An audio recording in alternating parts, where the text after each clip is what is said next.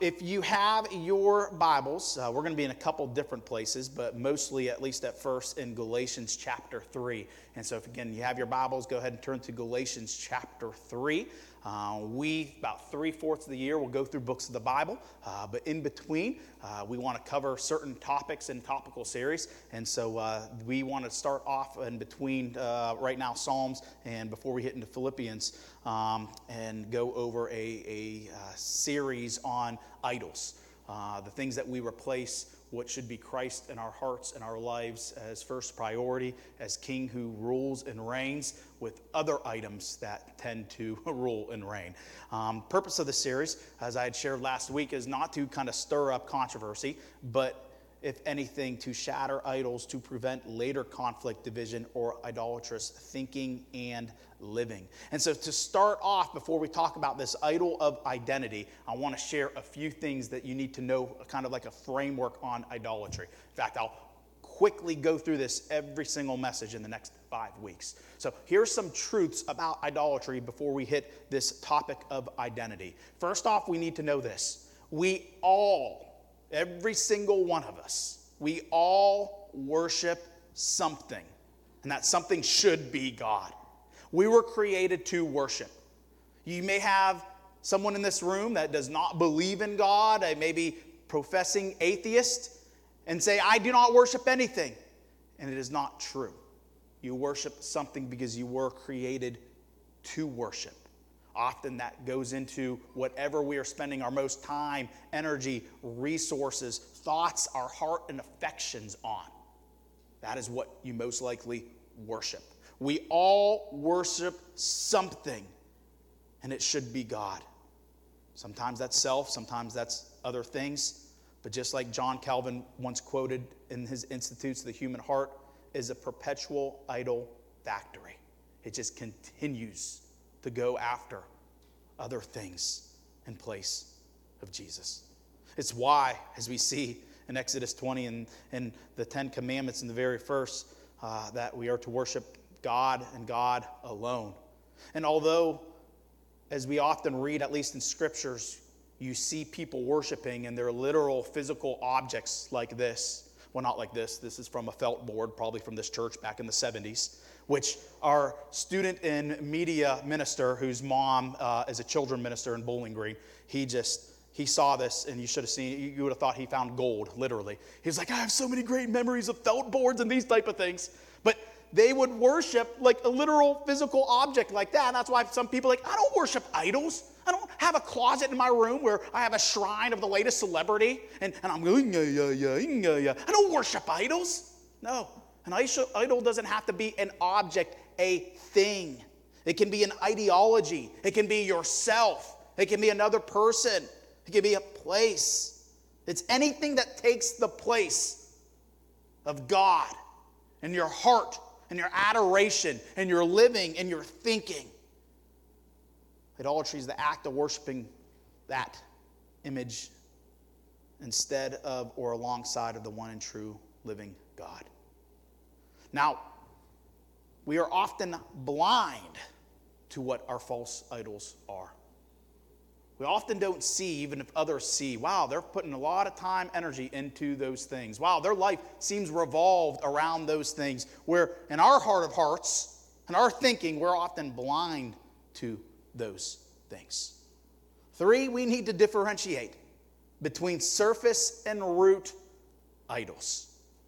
And what I mean when I say that is there are certain idols that are more surface level, where under that idol, there is a larger reason why you're putting that thing before the Lord yourself.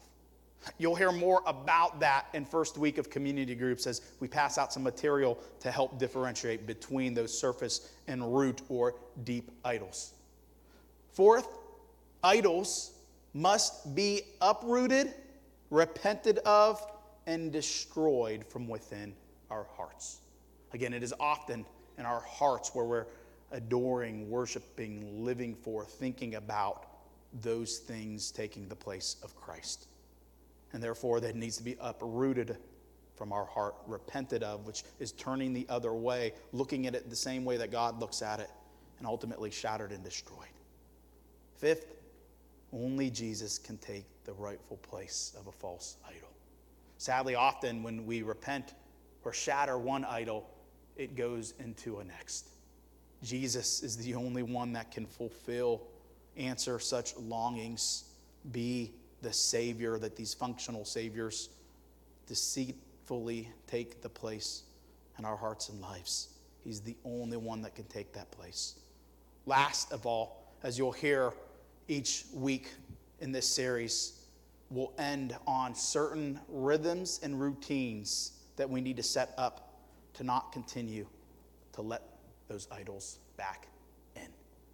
There are certain rhythms and routines that will help us keep Christ at center instead of what we were falsely living for. So, with that being said, our first idol of the heart and the culture that we're going to address today is identity. Identity. A few definitions of identity. First, from the APA Dictionary of Psychology. Identity is an individual sense of self-defined by a set of physical, psychological, and interpersonal characteristics that is not wholly shared with any other person, and a range of affiliations that can be, for example, ethnicity or social roles. They say in the Dictionary of Psychology, identity involves a sense of continuity, or the feeling that one is the same person today that one was yesterday or last year. Therefore, it's deep, even despite physical or other changes.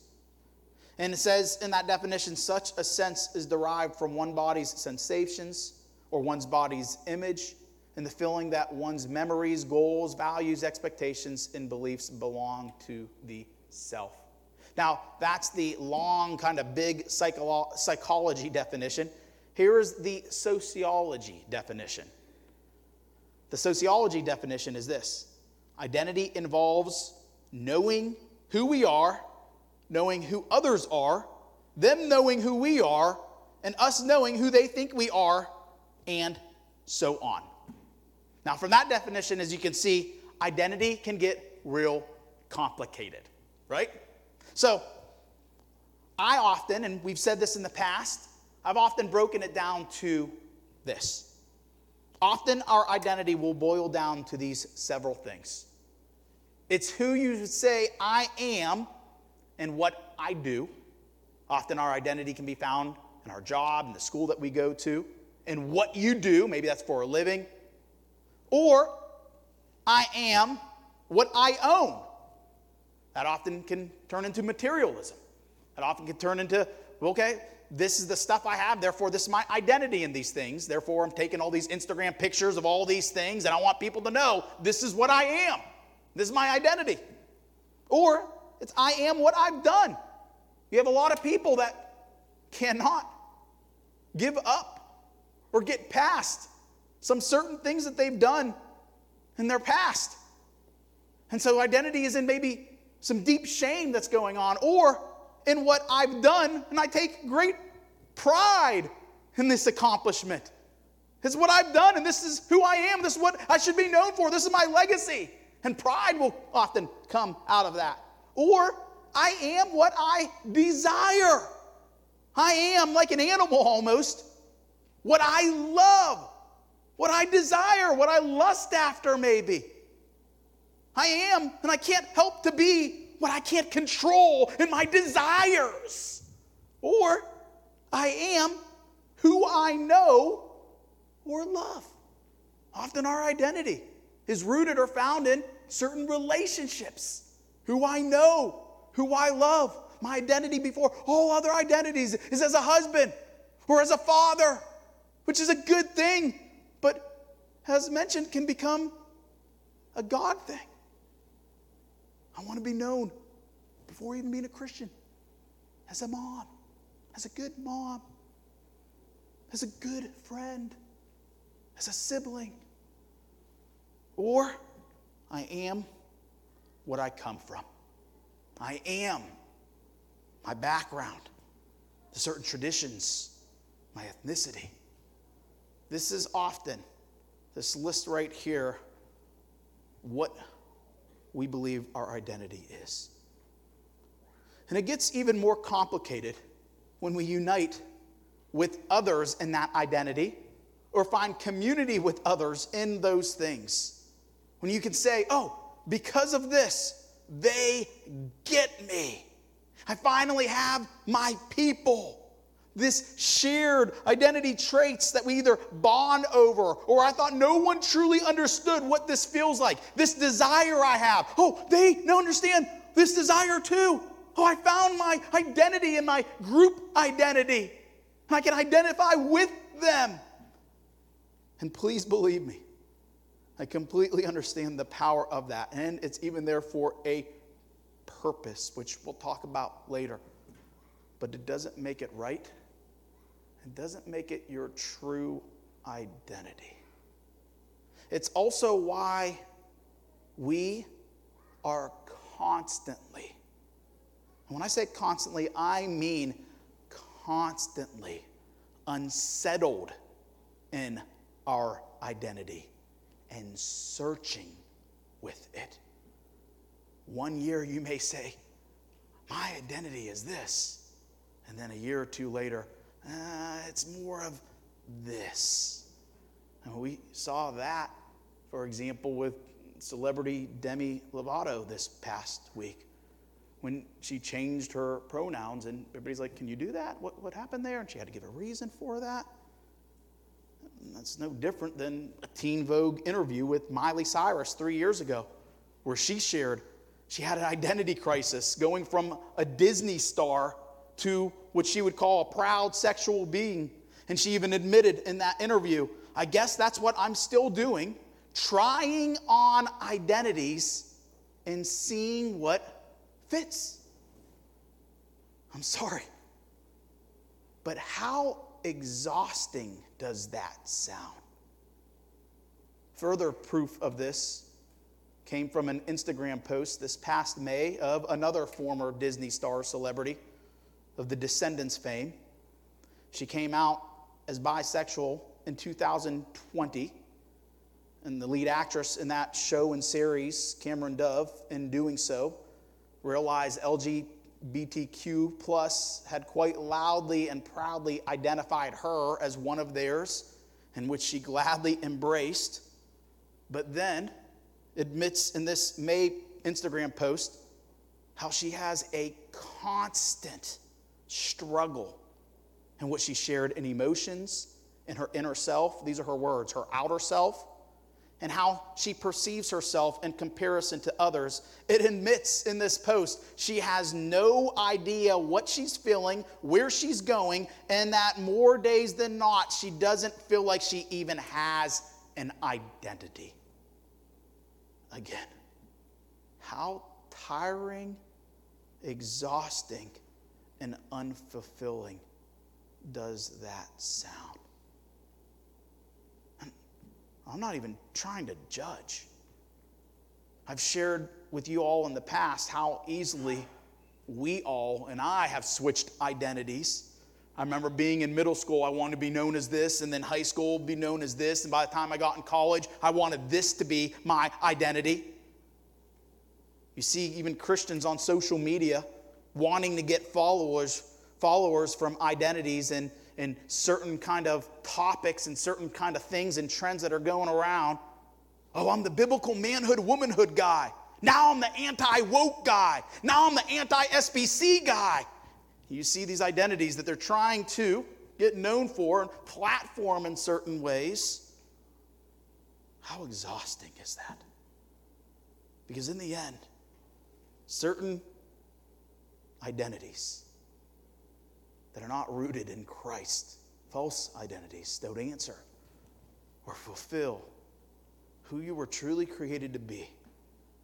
No matter how you feel, how others perceive you, how you perceive yourself, where you come from, they're all not how God ultimately views you and how you should view yourself when they replace what our true identity needs to be.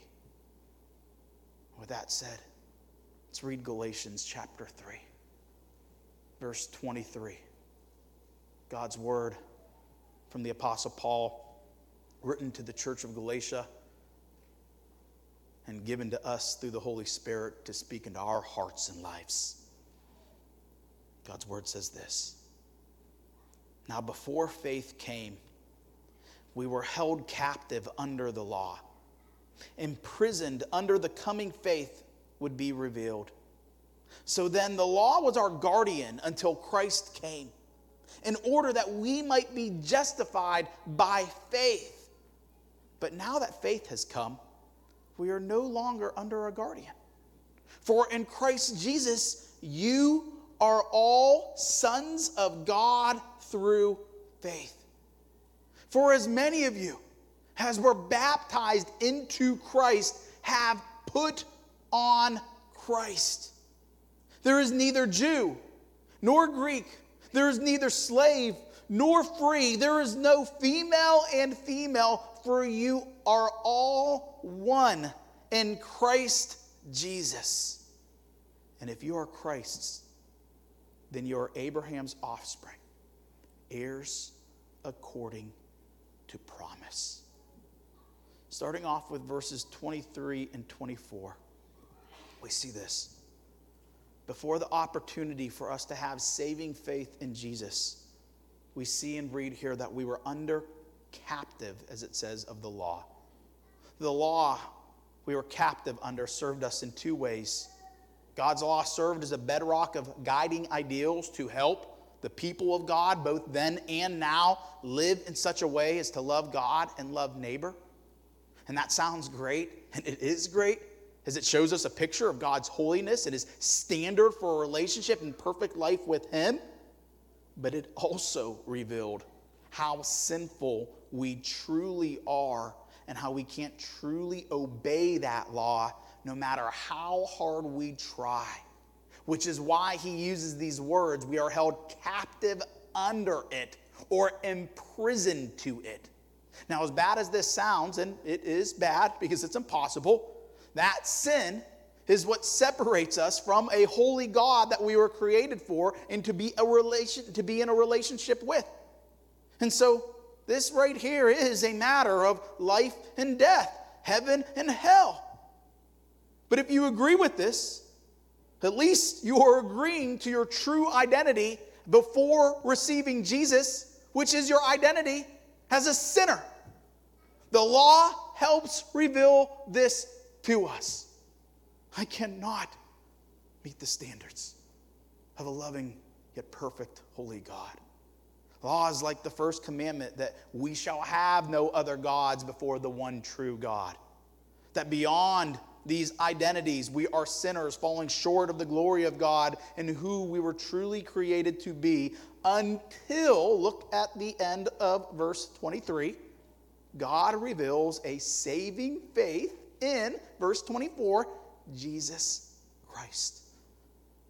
Until where we are viewed and made righteous and justification through that saving faith in him, Jesus, who took that sin and its consequence of death upon himself on the cross and defeated it by rising from the grave. Then in verse 25 here, it says, "But now that faith has come, we are no longer under a guardian. For those who repented of that sin and had saving faith in Jesus Christ and what he did for you out of his love to free you from your sin and the cross and resurrection, you are no longer under the condemnation of the law. But not only are you freed and saved, as verse 23 and 25 reveals, but you were baptized into new life as you," verse 27 says, "put on Christ."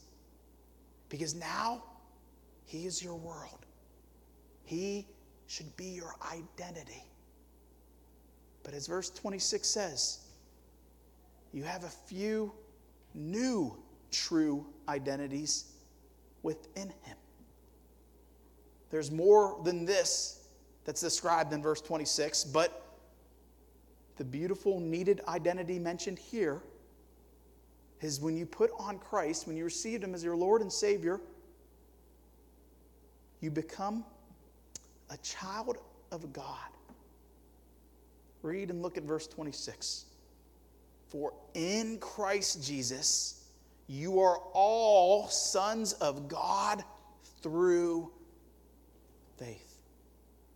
Where before our rightful identity was one of a sinner, following false identities of the world, creating entire lives around them, but then left disappointed by them, we are now, through faith in Christ, chosen by God to become his beloved adopted children, to now be cherished, protected, provided for, and adored by him.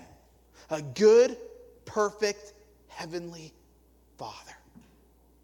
Now we're going to get back to this very, very important identity that we receive in Christ, being a child of God, amongst some other very beautiful, absolutely amazing identities that we receive in Christ. But one of the main reasons we are studying this specific passage of Scripture on this topic this morning is because of the next verse. Read with me again, verse 28. It is so very important, dealing with the current culture of false identities and our very own struggles and blindness in our heart to such idols. Get this. Look at verse 28. There is neither Jew nor Greek. There is neither slave nor free. There is no male and female, for you are all one in Christ Jesus. The Apostle Paul lists identities that they had at this time in 48 AD. Identities such as Jews, those who believed, knew, were chosen by God, the apple of his eye, were given these commands to live for him, with him, and he lived different in these ways. Or Greeks, who followed philosophy and some pagan worship. Or slaves, and their identity of work or owned by these people. Or freedmen and freed women.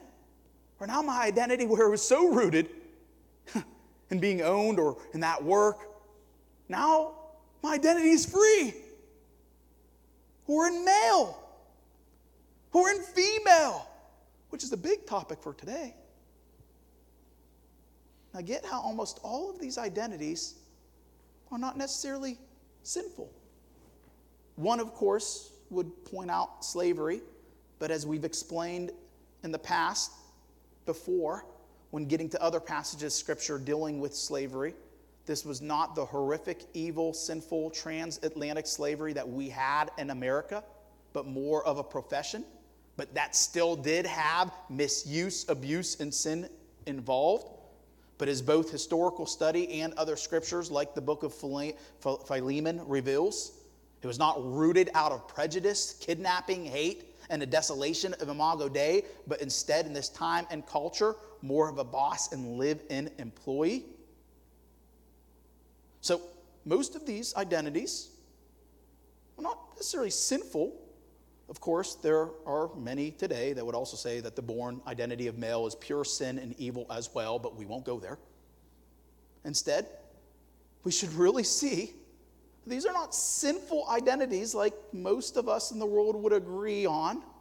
Like if somebody had the identity of a thief, that's not a good identity that you want to brag about, right? Or a liar, a racist, a murderer, an animal abuser, a tyrant, people who like country music.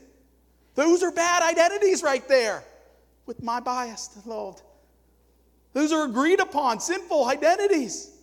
But these identities that Paul mentions, they deal with their nationality or their ethnicity, their profession, their change of socioeconomic status, their gender. These are identities that, again, we have today. Again, they're not bad. White, Black, Latino, teachers, pharmacists, students, bosses, employees, husbands, fathers, wives, mothers, sons, daughters, identities that we can be proud of. Certain roles that we can celebrate and the responsibilities in them. Praise certain things about them. But if you are a professing Christian, Not because you were born to a Christian family or you prayed a prayer you had no idea you were praying when you're younger or got baptized just following other people who did it. But if you're truly in Christ, as it says here, put on Christ, heard the gospel message, and recognize that beyond all other identities, you are a sinner in need of Jesus as a Savior, and you put Him on. You repented of your sin. You gave your heart, your life to Jesus as your Savior. You put Him on, believing that He died on the cross for your sin, rose from the grave, and had the power to forgive, save, give you that new life. As in your heart of hearts, you said, I'm that sinner and I need you as that Savior. And if you are in Christ because you did that, and you know now how the Holy Spirit has given you a new heart, new affections, a worldview that's for His eternal kingdom, you are now not those identities over your main identity in Jesus Christ. You're neither white or black. You're neither top of the food chain boss or low-level employee. You're neither mom, dad, wife, husband, single, sibling over your top identity as beloved child of God and Jesus Christ. This church is your true identity, to be in Christ as a Christian. And listen, so often with the false identities that we are deceived in, we don't think they are wrong or that we're in sin. That one of those sins is turning those identities into idols. And with the framework of idolatry that we shared from the beginning in mind, we are often blind to it in our very own hearts. But let's just be honest, we and others, and especially others, can be blind to the cultural idols of today. Even some of the most controversial issues of politics and identity has its root in idolatry. Some of those cultural voices of today, for example, concerning homosexuality and gender identity. We did a summer study over this book, but I do want to quote from it. Carl Trueman, in his book, Strange New World, How Thinkers and Activists Redefined Identity and Sparked the Sexual Revolution, said this: we now live at a time when the very issue of identity is an unstable, volatile, highly contentious, and even unprecedented manner.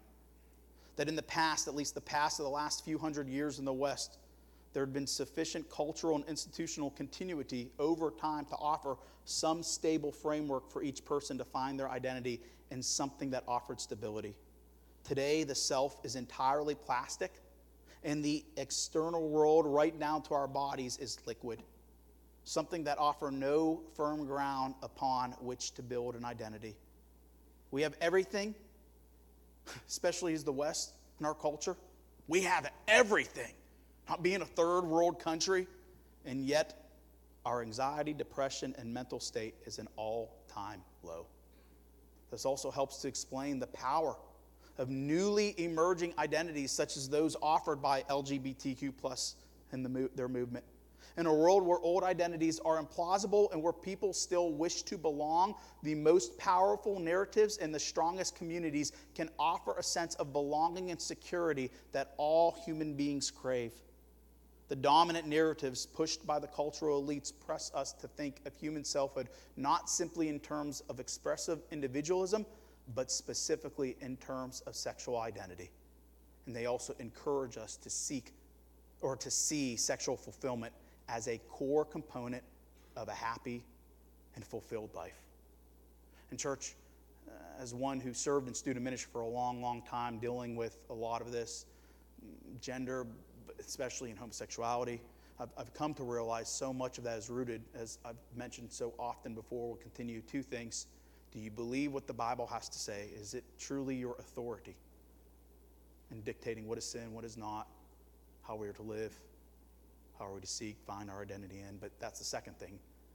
Authority of Scripture, but also identity. Identity. Is it in Christ? Over what you commune over and over what you desire? And I'm not even denying the desires. I'm saying, are you rooted in those? Or are you rooted in Christ and what you believe about God's word? When saying that, I can't but help to think about Jesus' temptation with Satan in the wilderness. 2 of the 3 times that he was tempted was a physical and emotional need in the desert.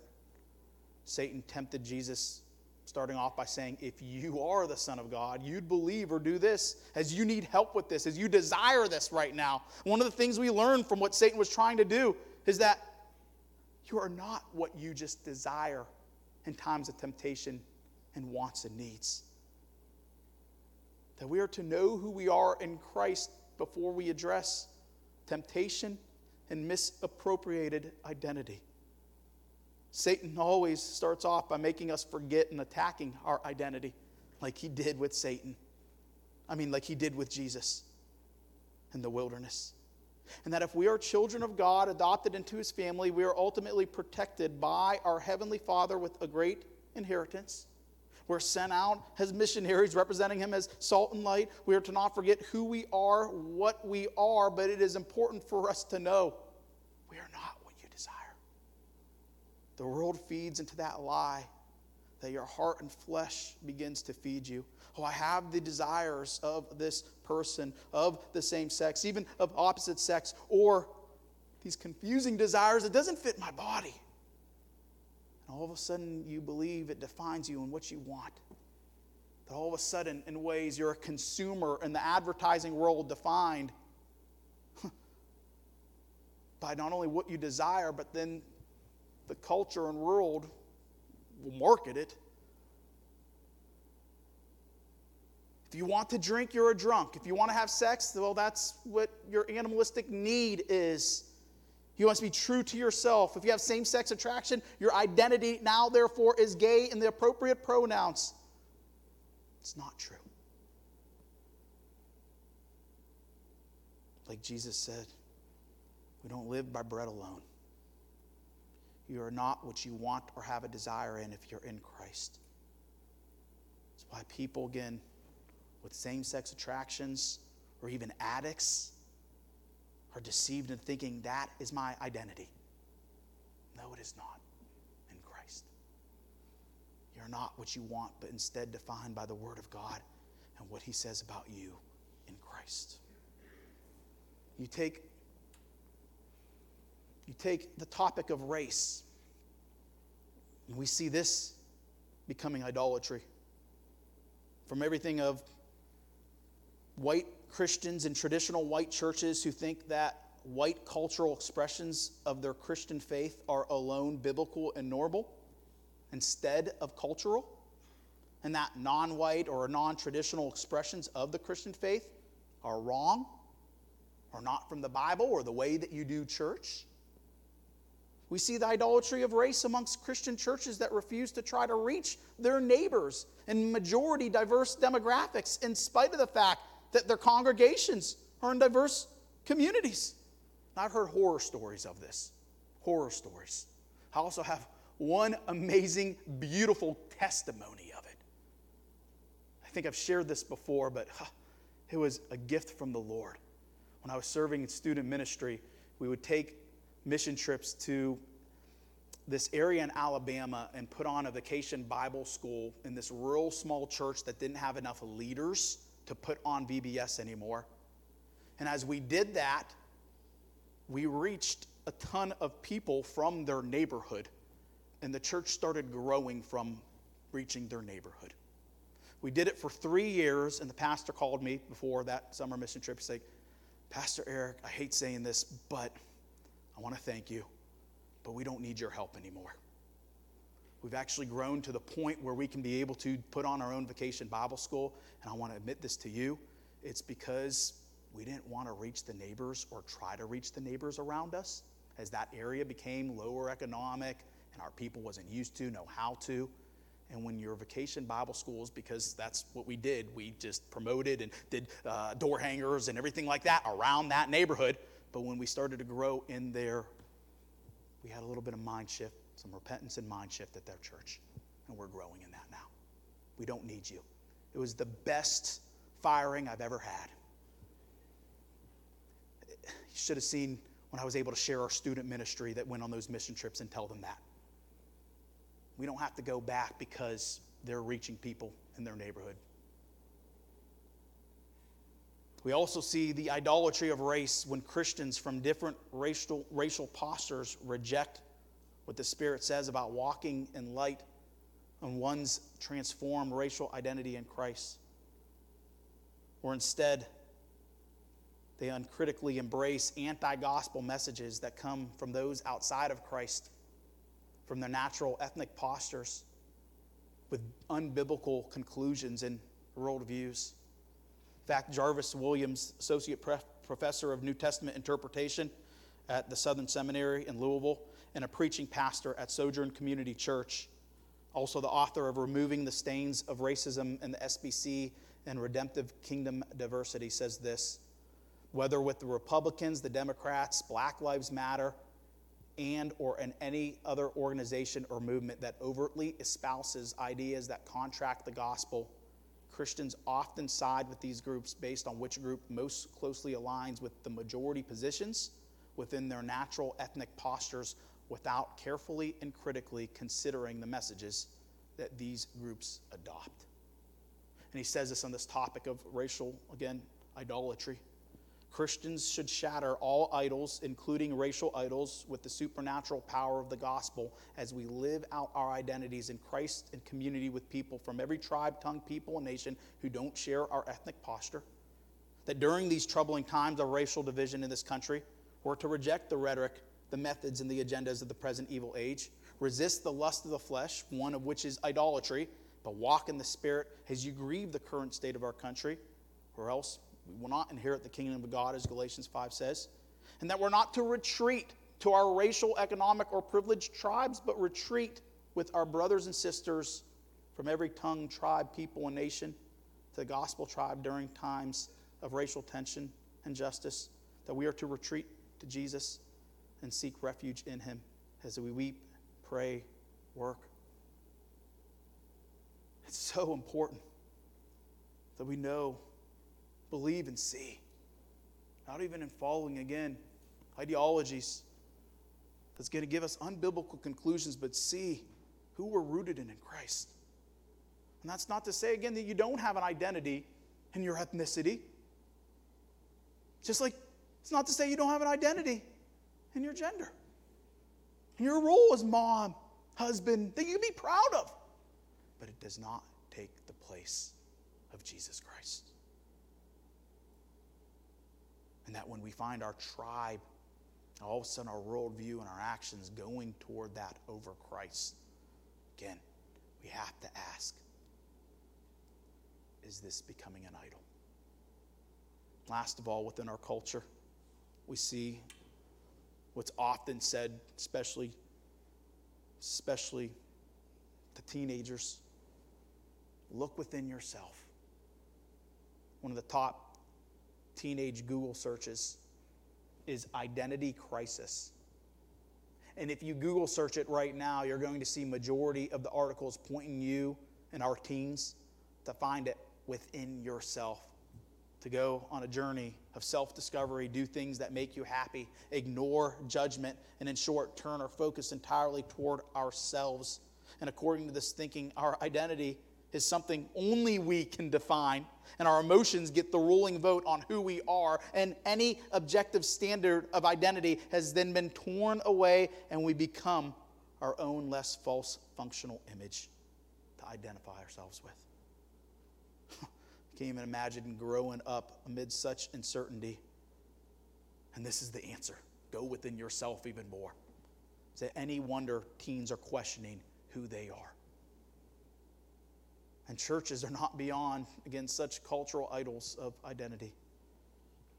Entire churches have idolized these very things, getting their eyes off Jesus and his mission, while other Christians or churches have idolized other identities, like their roles, again, in family, what they've done for the Lord, maybe even their ministries, developing spiritual pride.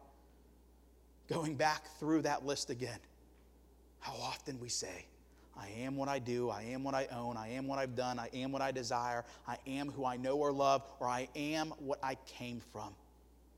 And in a way, you can see how all the topics we cover even go back into this root idol of identity. These identity idols creeping into our very own hearts and churches. Remember what I said about the power of community and bonding in these things? How that deceitfully strengthens our belief that this is who we are? Well, that is actually for what's mentioned at the end of verse 28. We're not supposed to be bonded, united over those things, over the bond we have with our brothers and sisters in Jesus Christ, over all other identities and communities. Look at the end of verse 28. For you are all one in Christ Jesus. See, our identity is ultimately not only in Christ, but then united in Christ. Listen, our relationship to God is personal. After all, you individually repent of your own sins and have your own saving faith. You are reading, or should be reading and studying God's word and praying in private, also with others.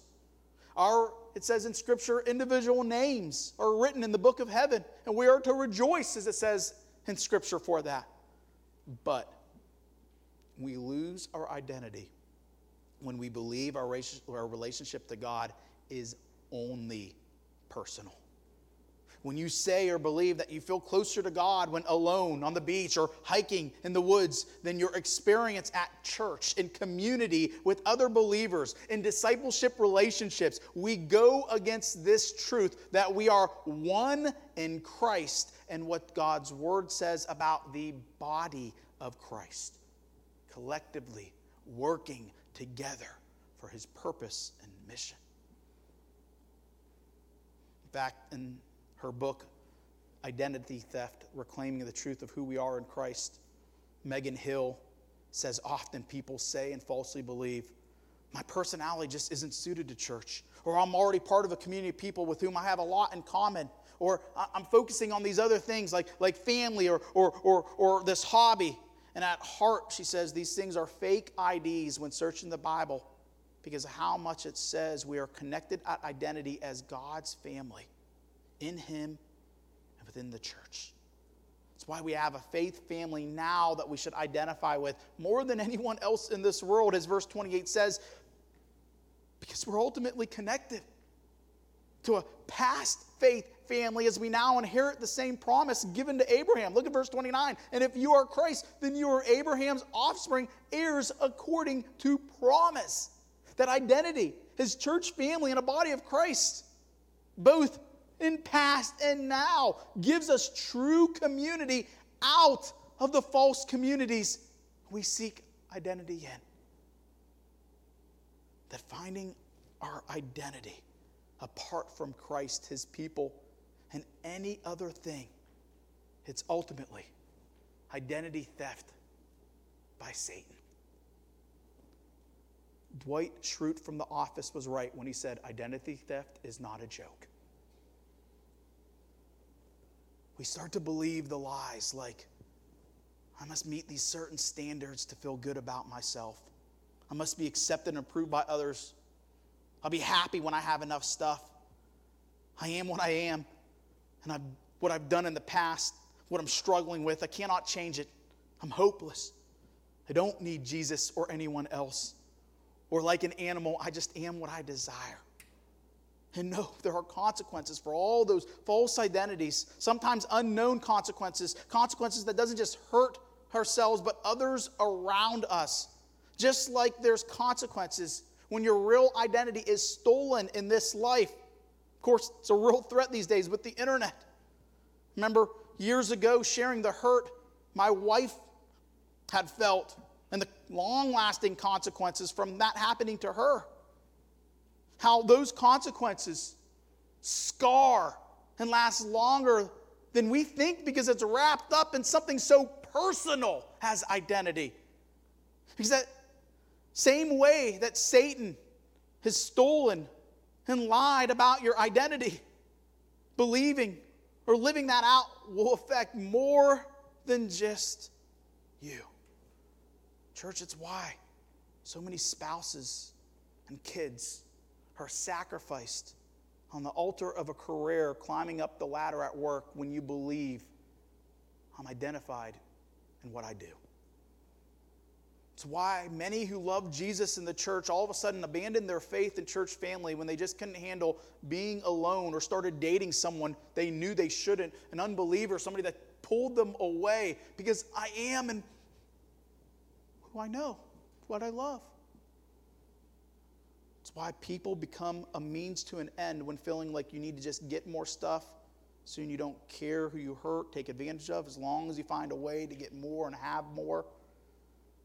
It's why we find things that not only harm ourselves, but others that love and care about us when we are trying to numb that shame we may feel about certain things in our past. We must know that all of those false identities are lies, and that God created you for something else, and you're viewed as someone else, more stable, more fulfilling, more foundational in Christ. Two last things as we conclude. In order to truly believe this, and therefore live it out, first we must know our identity in Christ starts with the great I am before who you are. That understanding who we are in Christ is critically important, but beginning a theology of identity with who we are leaves out the most important piece of the story, who God is. Lists of who you are statements are filled with deep truth, but often little substance. You are loved, but those words hardly make a dent in love-hungry hearts if they don't understand who loves them first. You're chosen, but if you don't understand who you're chosen by, why you were chosen. You are redeemed, but those words mean nothing if we don't deeply comprehend what we're redeemed from and the greatness of our Redeemer's heart. Far too often, we open with the you are in identity and even the good things in Christ before the I am of who God is. After all, we're created in His image and then renewed and redeemed in that image, as we discussed a year ago in the Imago Dei series.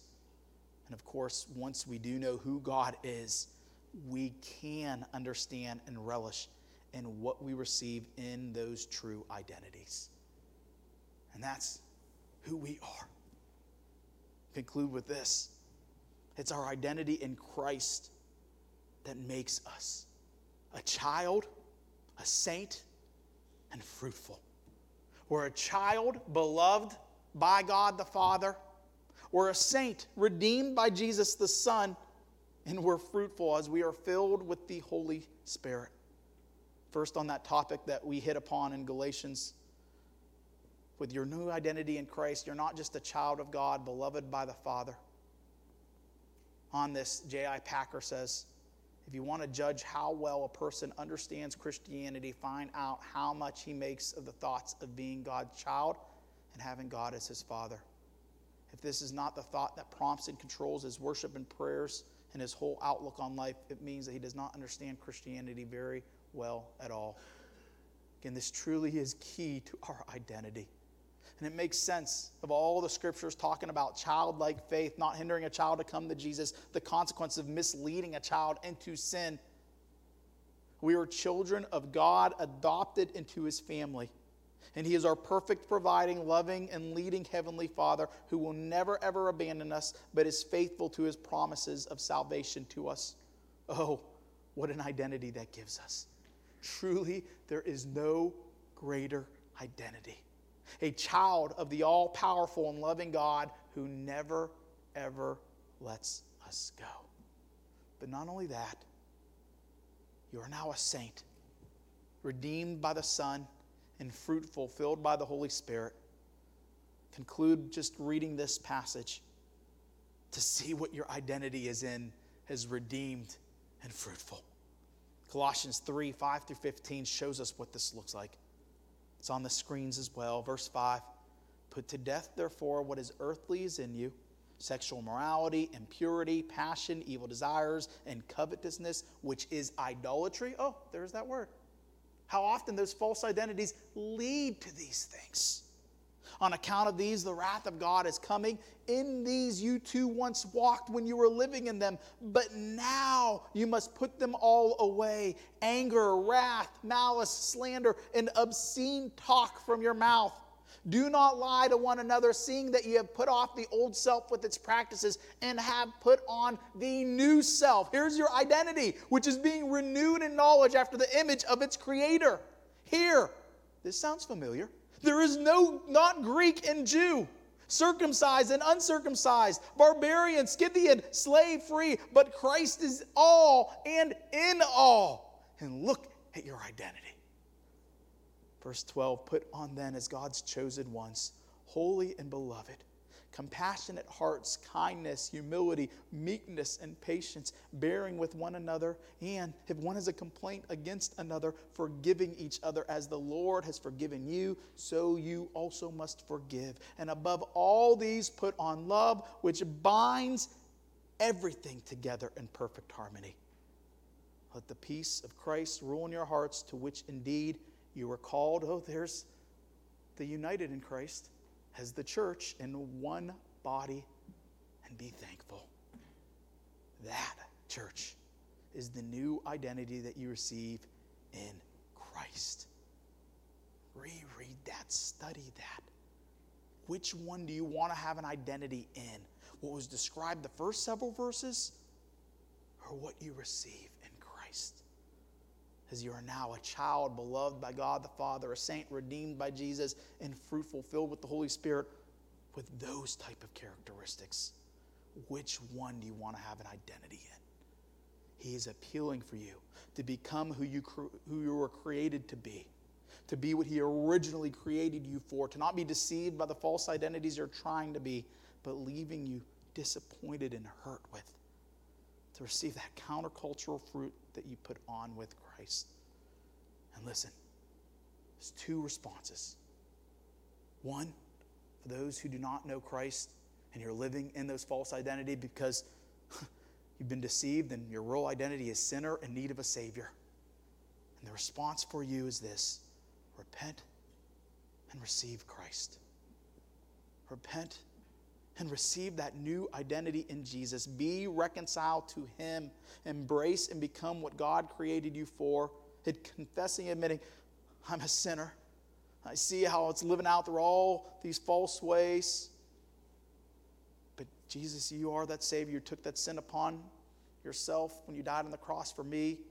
You rose from the grave. I give you my heart and life. Receive Him. And for those who have done that or will do that, it is now setting up rhythms and routines. Rhythms and routines to remind you who God is as you were created in Him. Studying and believing His attributes and characteristics. Then figure out who you are in Christ and all the different identities with that, how you can live that out. It's being careful of places and ideologies of false identity. It's living in continual community rooted in the right identity. And it's finding ways, again, to continue to know, believe the truth of who you are and how to live that out. Setting up rhythms and routines to live out who you were created to be. Bow your heads, close your eyes. Go and spend just a moment talking with the Lord. Some of that may be shattering certain idols. Some of that may be talking to the Lord, committing to certain rhythm routines, to believe in who He is, who you are. Some of it's maybe receiving Christ for the very first time. For others, maybe a commitment to the community and the body of Christ that He's given you as you're bonded in one with that body. Go ahead and talk to the Lord, whatever He's leading. And we'll pray and we'll sing about who we are as a child of God. Heavenly Father, it's so easy to be deceived into thinking that we are what we do, what we desire, who we know, what we love, even as Christians, to keep on getting into those patterns of thoughts and lifestyle. We thank you for revealing and showing us that in Christ and in Christ alone can we have our true, fulfilling identity. Oh, what a foundation it is. Over all other things, let us live that out. Let us share that with others. Let us be united as a body in it. As we sing it, being a child of you, redeemed by your Son, fruitful. We thank you, Lord. We pray this in your name, Jesus.